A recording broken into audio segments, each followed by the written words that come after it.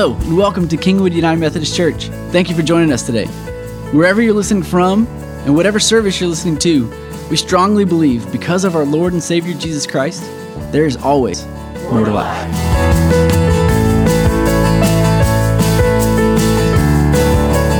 So we are starting our 50th anniversary celebration right now. So that'll go through November, and each week there'll be a different video like that will show, kids can go back with Miss Whitney.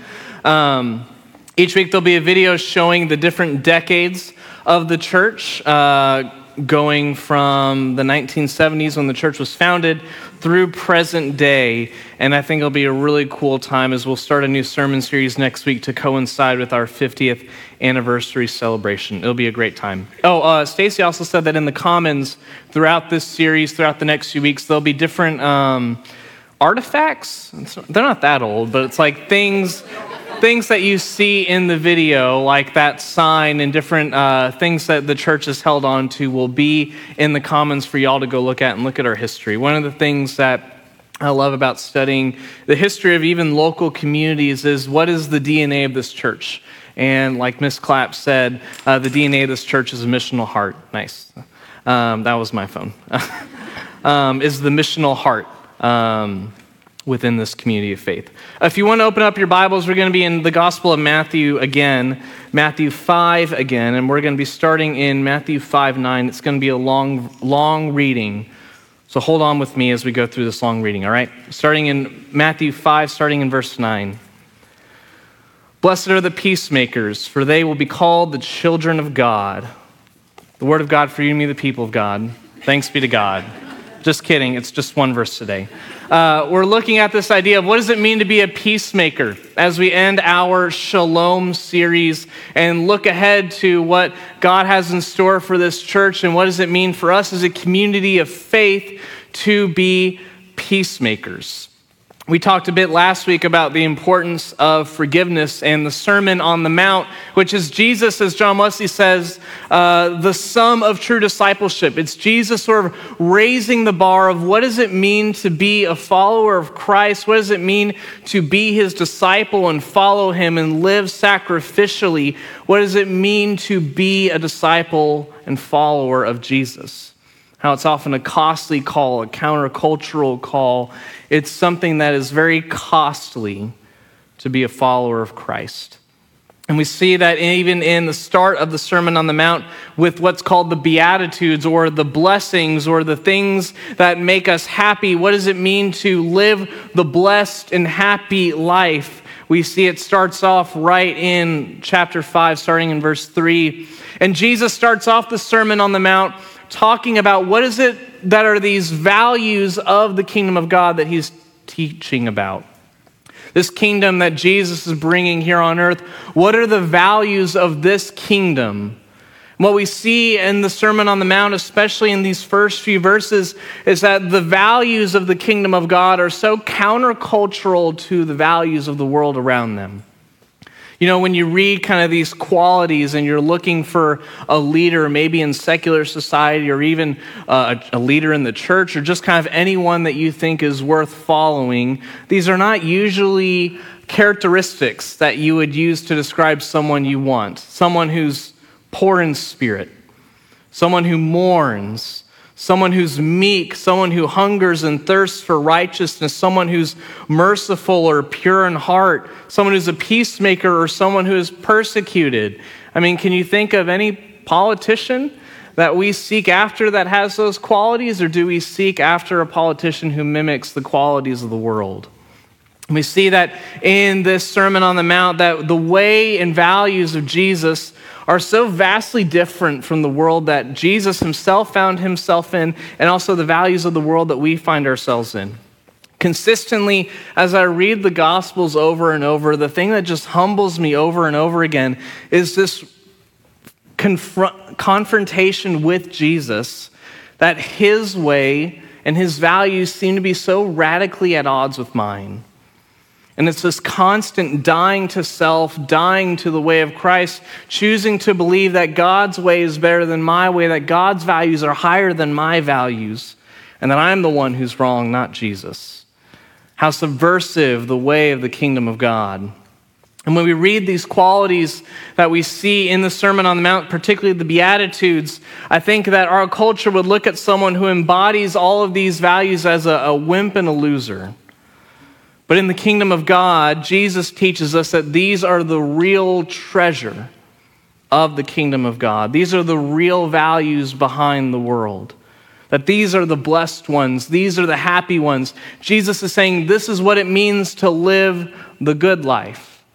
Not to accrue a ton of money, but to be poor in spirit, to be persecuted, to be a peacemaker. This is the good life according to Jesus. You know, St. Jerome, one of my favorite church fathers, he translated the Bible from Greek to Latin. That was kind of his name to fame. He said this about the Sermon on the Mount, that the Lord went up to the mountain that he might bring the crowds up with him to higher things. And we see that starting in the Beatitudes, that Jesus is raising us up to higher things. He's raising what our values are to the things of God, not to the things of this world. That Jesus is saying, here is the blessed life, here is the happy life, here is the higher things of God that we should be seeking after and pursuing. In this verse in particular, blessed are the peacemakers, for they shall be called children of God. You know, throughout this series, we've been talking about the different aspects of peace, or we took the Hebrew word shalom, which is so much wider and deeper than often what our context or what the way that we talk about peace tends to be. We've been looking at how peace is so much greater than what we think of. We tend to think of peace as like a lack of hostilities. But in Scripture, it talks about this idea of peace being so much richer and deeper that it's about entering into the shalom of God. That we see when we read the book of Revelation and we see how things will one day be made right and everyone will live in community, perfect harmony with one another. It'll be like a wedding feast. This is the shalom of God that he is inviting us to enter into. When we read the prophets in the Old Testament, they talk about us entering into this shalom of God, this wholeness, this restoration. It's this repeated idea throughout the entirety of the Bible. It's about this wholeness. We read in the prophet Isaiah this image of shalom, of the lion laying down with the lamb. If you know anything about biology 101, you know lion and lambs do not lie down together. They don't tolerate one another. The lion is always trying to eat the lamb. And notice that this idea of shalom with the lion and the lamb is so much deeper than what we tend to think of as peace. We would say as long as we're not hostile to one another, that's good enough. But this painting of the picture in Isaiah is this image of a predator and prey lying down next to one another. It's not just that they don't tolerate one another. It's not just that they can be in the same room together. It's that they're laying next to each other, safe, secure, living in wholeness and reconciliation towards one another. That's this biblical idea of shalom.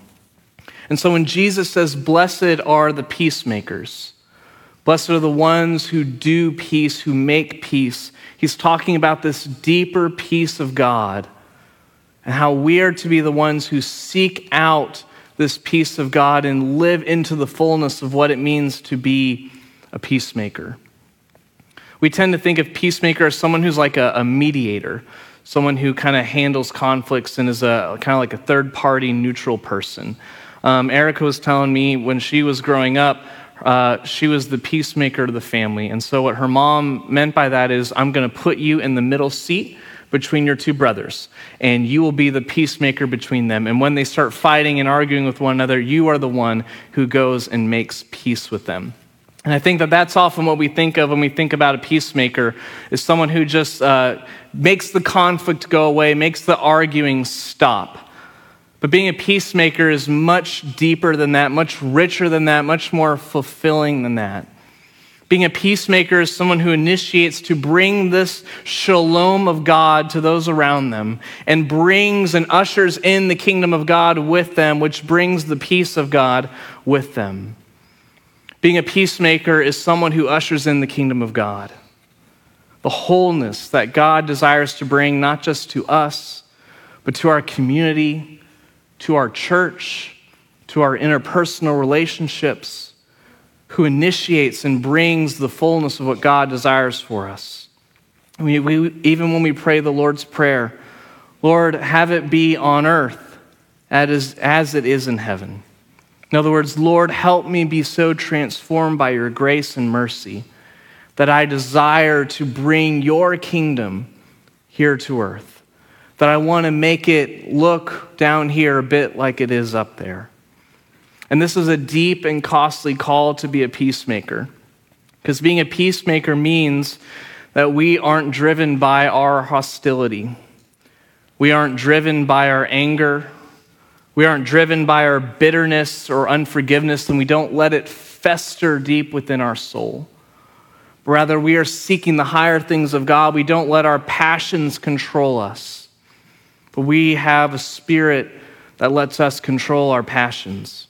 It calls us to take up our cross daily, to bring justice to those who need justice, to bring what we see and pray about into the reality of our world, to make it down here a little bit more like it is in heaven. That we pray and we look to God and we look to the heavenly places and we cry out, Lord, how can I be an agent of change here in this earth to make it a bit more down here like it is up there? Someone who, like the prophet Isaiah, when the Lord says, who am I going to send to my people? The prophet Isaiah cries out, here I am, send me. Send me into the world, Lord. This call to be a peacemaker is about living our lives differently from a world that seems to look for conflict around every corner. I mean, you can just see it all throughout social media, or you just watch the news. I think social media reveals the nastiness of the human heart, where we just use it to pour out our rage or our anger, where we react and respond from places that are of anger and bitterness and hatred and frustration. And oftentimes what the unfortunate thing is, you see Christians respond just like the other people around us. That we're so often formed and shaped by the world we live in. That we don't obey the call of Christ to be a peacemaker. That our social media presence seems to mimic the world and its way of operating, to be people who seek after conflict, who delight in conflict, who react out of anger, spite, and hatred. I mean, you know people like this. People who seem to revel in conflict. People who seem to thrive in it. Not only thrive in it, but seek it out and seek to tear down rather than build up. But the message of Jesus, the message of the Sermon on the Mount, the message that Jesus wants us to imitate, that the blessed life is the one who brings peace, the one who brings shalom into the world.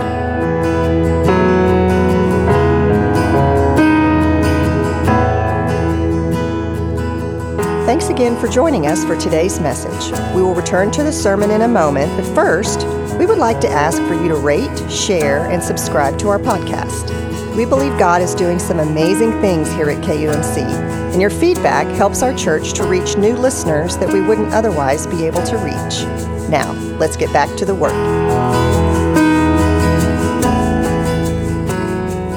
That this is the call of God on our lives.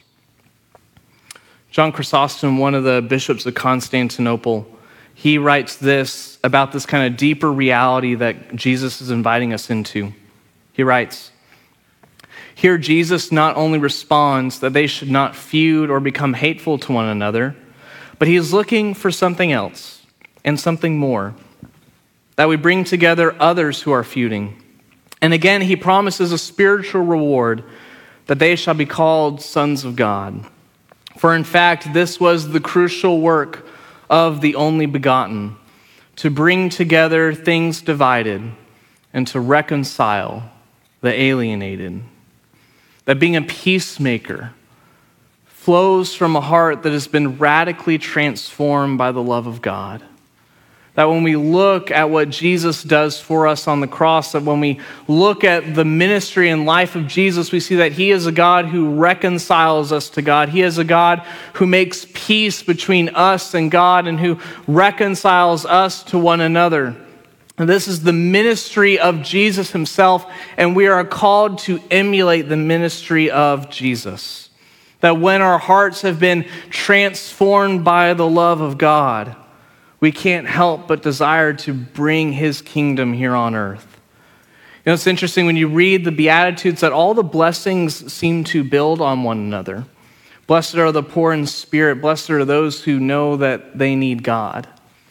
Blessed are those who know that they're not God, for theirs is the kingdom of heaven. Blessed are those who mourn, for they will be comforted. A lot of church fathers interpret that to mean blessed are those who mourn over their sin, for they will be comforted. Blessed are the meek, blessed are the humble, for they will inherit the earth. Blessed are those who hunger and thirst for righteousness, for they will be fulfilled. That not only do these people know that they need God, but they desire more of the things of God. And blessed are those who are pure in heart, for they will see God. And then finally, blessed are the peacemakers, for they will be called children of God. That we know our need for God and we seek after God and we are transformed by God. And that means that we are then transformed in our habits and actions in the world that we live into. Being a peacemaker is about seeking this wholeness and fulfillment after we have seen the face of God and been transformed by him. John Wesley's comment on this, he says that Jesus proceeds to show what they are to do, how inward holiness is to exert itself in our outward conversation. That for Jesus, it's essential that the way that we live our lives has been formed and shaped by encountering him, by being transformed deep within our soul, and that affects how we interact with those around us.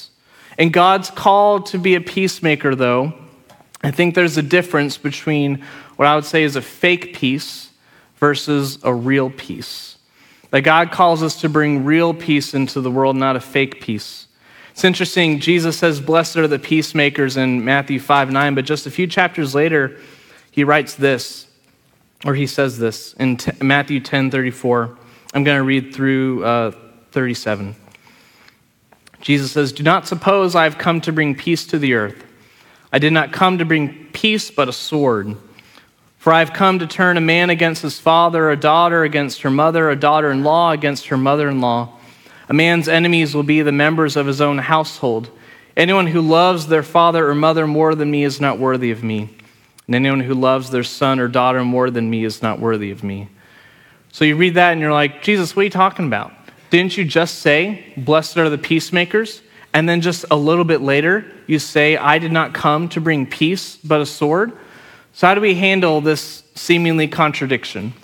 I was reading about this kind of tension that exists within the text, and I ran across this quote from one of my dictionaries, and he writes this about this kind of tension. He says, not all the world's peace is truly peace. Jesus has not come to bring a false peace in which our outer quietness rules while storms rage within, but rather to cut clean as a sword the division between truth and falsehood, idolatry and true service to God. I think what this passage is getting at here is loyalty to Christ can lead to conflict. That loyalty to Christ leads to conflict. And we see this often if you read about conversion stories in the Middle East, that when people over in Islamic countries convert to Christianity, it's not just that they are ostracized from their community of faith, they are literally cut off from their family. That their family refuses to talk to them anymore. It's as if they don't even exist. That this is sort of this peace that Jesus desires to bring is not this peace that's sort of shallow surface, but rather it's this peace that works through conflict to get through this kingdom peace. Because I think what Jesus is talking about here is, I did not come to bring a surface level peace. I did not come to make everything easy. I did not come for there to be a complete absence of conflict in this world. But rather, what I desire is to have you get through that conflict to the deeper shalom that exists on the other side. The deeper reconciliation, the deeper wholeness, the deeper unity within the kingdom. And this fake peace, I think we all kind of know what fake peace is like. Have you ever gotten into an argument with your spouse or your kid or your parent or a friend or a roommate, and then you find out just an hour later, oh, we have to sit down together and have dinner with one another. And you're both sitting at the dinner table and it's real quiet. There's peace, but you're both kind of seething underneath the surface, just like so angry at the other person that there's this peace that exists, but it's not real peace, is it? Because you still have that conflict, that disagreement, but you're at peace together. Or sometimes I hear parents say that the real time when you're worried about your kids isn't when they're being loud and boisterous in the other room, it's when they're suddenly quiet within the house. There's peace in the house, but you're worried what's really underneath the surface there. That this fake peace is this surface level peace that's not dealing with root issues between brothers and sisters in Christ. In fact, in Jesus' day, there was this thing called Pax Romana, which is, if you know anything about Roman history, it was the peace of Rome. That Rome had such a mighty military and had established such a vast empire that there was no longer military conflicts between nations anymore. That the peace of Rome was a type of fake peace. It was peace at the end of a Roman sword, mandated by pure Roman military might, but the roots of anger between people groups, or even the roots of anger between the people in Rome, still existed, and it was only by sheer Roman military force that this peace existed. In fact, when there were rebellions that tried to rise up or disrupt this Roman peace, they were quickly quashed and crushed and destroyed. There's an ancient Roman saying, if you want peace, prepare for war. If you want peace, prepare for war. That's a kind of fake surface level peace. A peace through force, a peace that maybe in our own lives looks like, well, let's just not talk about it. Let's just pretend like the surface, that the roots behind our conflict aren't really there, and we'll just smile and play nice to one another. Fake peace is a type of peace where you see someone in the commons that you have something against or you're in conflict with, and you see them, and rather than going towards them and talking to them, you say, you know what, this is a really big space, so let me just turn over here and pretend like they don't exist. We don't do that, do we? We don't just cover everything up or brush things under the rug. That's that kind of fake peace that I think Jesus is talking about. But this real peace, the calling to be a peacemaker, the calling to be a shalom bringer, the calling to bring about the kingdom of God here on this world, this is the real peace that Jesus calls us to bring. It's a peace that doesn't brush things underneath the rug, but rather deals with them and confronts them and works through them. That conflict doesn't have to be antithetical to peace. That conflict can be the thing that we work through together to bring about the deeper shalom. Because peace, if it's about this wholeness, if it's about bringing the kingdom of God here on earth, and that means that there's going to be conflict, like Jesus says in chapter 10. But if we're to be peacemakers, we work through that conflict to bring about the greater shalom of God. It's a peace that seeks about the betterment of others. And we can see these type of peacemakers throughout church history, and the men and women of God who are peacemakers in church history often are people in the heights of conflict in society. Men like William Wilberforce, who ended the slave trade in England, who brought about this deeper shalom of God, who ended the evils of the slave trade, who worked through conflict in England to bring about the shalom of no more slavery in England.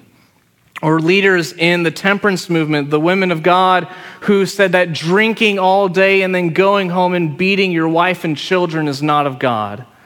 So we will do something about it, and that practice must be stopped. That those are peacemakers who work through the conflict to get to a better ending. Leaders in the abolitionist movement in America who decried the evils and horror of slavery were peacemakers. Men like Martin Luther King Jr., who sought justice and equal rights for African Americans in this country, was a peacemaker who sought to bring the greater shalom of God here to America and worked through the conflict to get to a greater shalom. Peacemaking is about on earth as it is in heaven. It's not the avoidance of conflict, but rather working through it for the betterment of others. And being conflict avoidant does not mean you're a peacemaker. I should know. I hate conflict. I am probably one of the most conflict avoidant people that I know of. And I would much rather sweep things underneath the rug, not deal with them, not confront them. Maybe if I just be quiet for a bit, the problems will just go away on their own. Which is very difficult to do in a career that deals a lot with people. Because I don't know if you know this about people, people tend to not get along, even Christians. And so what I found in my vast 2+ years of ministry experience is that the end result is better when you deal with the conflict than sweeping it under the rug. That shalom is greater when you work through the issues. That being a peacemaker means not avoiding conflict, but it means going into the fire itself.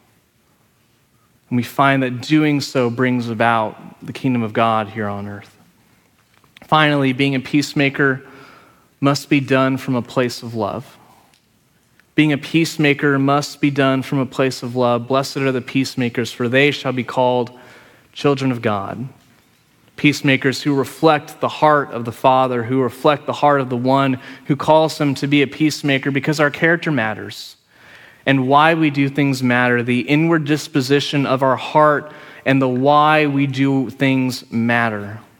And the Beatitudes, like I said, it builds on one another. It builds on someone who's been wrecked by God and who is redeemed by God. It builds on one another until finally, after having this encounter with the Lord and being transformed by his love, then do we become peacemakers.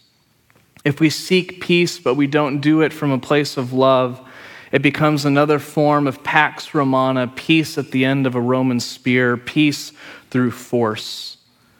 Because we're not valuing the other person we're seeking peace with.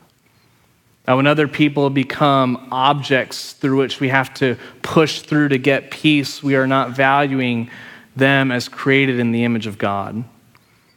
Rather, peace comes from this place of love, that we are seeking peace with someone. We are seeking to bring restoration with someone. My hope so that we can be peacemakers, which may seem a little ironic after all we've been through these past few months, doesn't it? Yet the call of Christ, the call of God in our lives doesn't change. Calls us to higher things, calls us to be agents of reconciliation, calls us to be people who do and have the hard conversations with one another, to get to the shalom of Christ, to get to the kingdom building on the other side of conflict. My hope is that we can be people who seek the face of the Lord and say, Lord, how can I make it look like here in Kingwood? A little bit like it looks up there. Church, let us sow peace into the world, and as the writer James says in his book, those who sow peace will reap righteousness. In the name of the Father, Son, and Holy Spirit. Amen. We'll be having our prayer partners up here during communion if you are in need of prayer. But as we come to the table this morning, we remember that our call to be a peacemaker is first from the God who is our great peacemaker. The one who Scripture says is reconciling all the world to himself. And one of the things that he reconciles is us to God. And we remember that on the night in which Jesus was betrayed to reconcile us to God, he took bread, broke it, said, "This is my body, which is broken for you. Whenever you eat of it, Do it in remembrance of me. When the supper was over, he took the cup, gave thanks to you, said, "This is my blood of the new covenant, poured out for you and for many for the forgiveness of sins. Whenever you drink of it, do it in remembrance of me." And so, Lord, pour out your Holy Spirit on us gathered here and on these gifts of bread and juice. Make them be for us the body and blood of Christ, so that we can be for the world the body of Christ redeemed by your blood, so that we can have shalom with one another, so that we can be peacemakers with one another, so that we can make it look like down here a little bit what it looks like up there. So Jesus, come and pour your Holy Spirit out over us. Lord, bring fresh rain to our drenched souls. Help us bask in the beauty of who you are. As we say the prayer that your Son taught us to pray, Our Father, who art in heaven, hallowed be thy name. Thy kingdom come, thy will be done, on earth as it is in heaven. Give us this day our daily bread, and forgive us our trespasses, as we forgive those who trespass against us. And lead us not into temptation, but deliver us from evil. For thine is the kingdom, and the power, and the glory forever. Amen.